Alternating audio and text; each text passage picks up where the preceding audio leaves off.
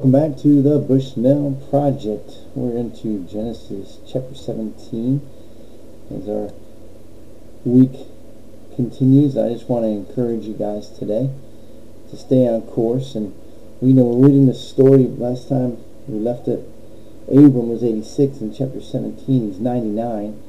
So 13 years have passed. His son Ishmael is 13, and God comes to him again. And he says, listen, I'm going to bless you. Your wife Sarah is going to have a child.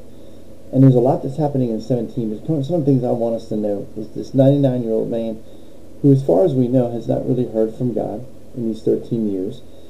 And everything around him seems to be being blessed. And he's still with Sarah. And God changes Abram's name here officially to Abraham because he's going to be the father of many nations.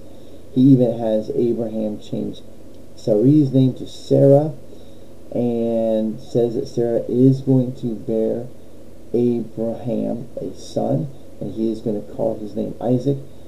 We also see here where God is blessing Abraham's other offspring, although his covenant will not be with Ishmael, but Ishmael is going to be the father of a nation as well.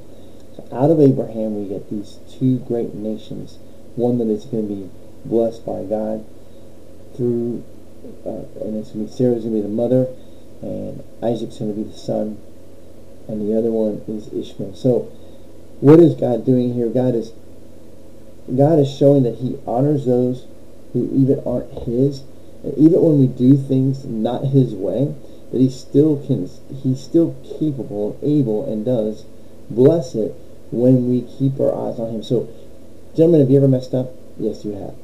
Have you ever disappointed people around you? Yes, you have. Are people going to disappoint you? Yes. Here's the deal. We disappoint God all the time. But He's okay. He's big. He can handle it. He's very mature.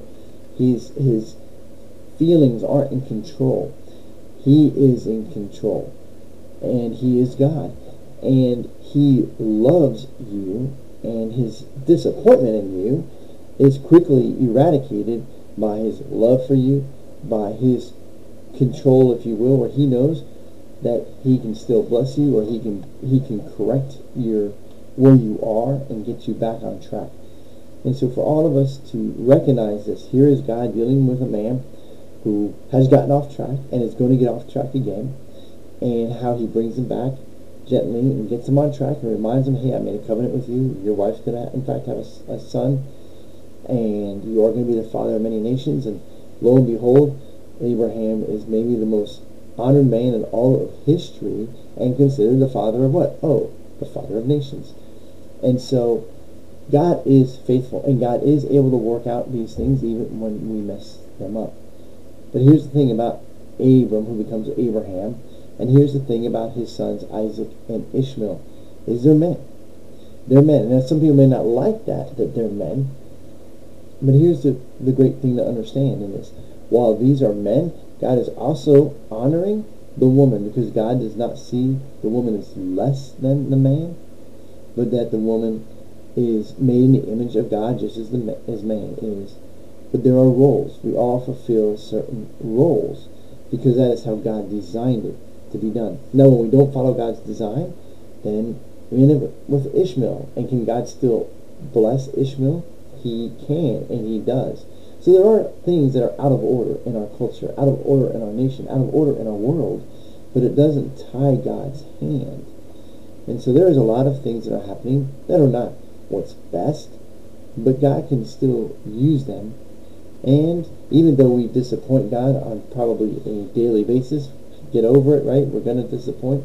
We're going to disappoint people around us. But can we recover from that? Can we be mature enough to go, man, I disappointed you. I'm sorry. Let's move forward. We need to move forward. We need to have dialogue. We need to be men of peace. And that comes from maturity. That comes from a strong backbone. And it comes from keeping our eyes on Jesus. I pray you guys will have a great day. We'll keep pressing on. Stay in God's Word. And let's give God all the honor and all the glory. God bless you guys. Have a great day.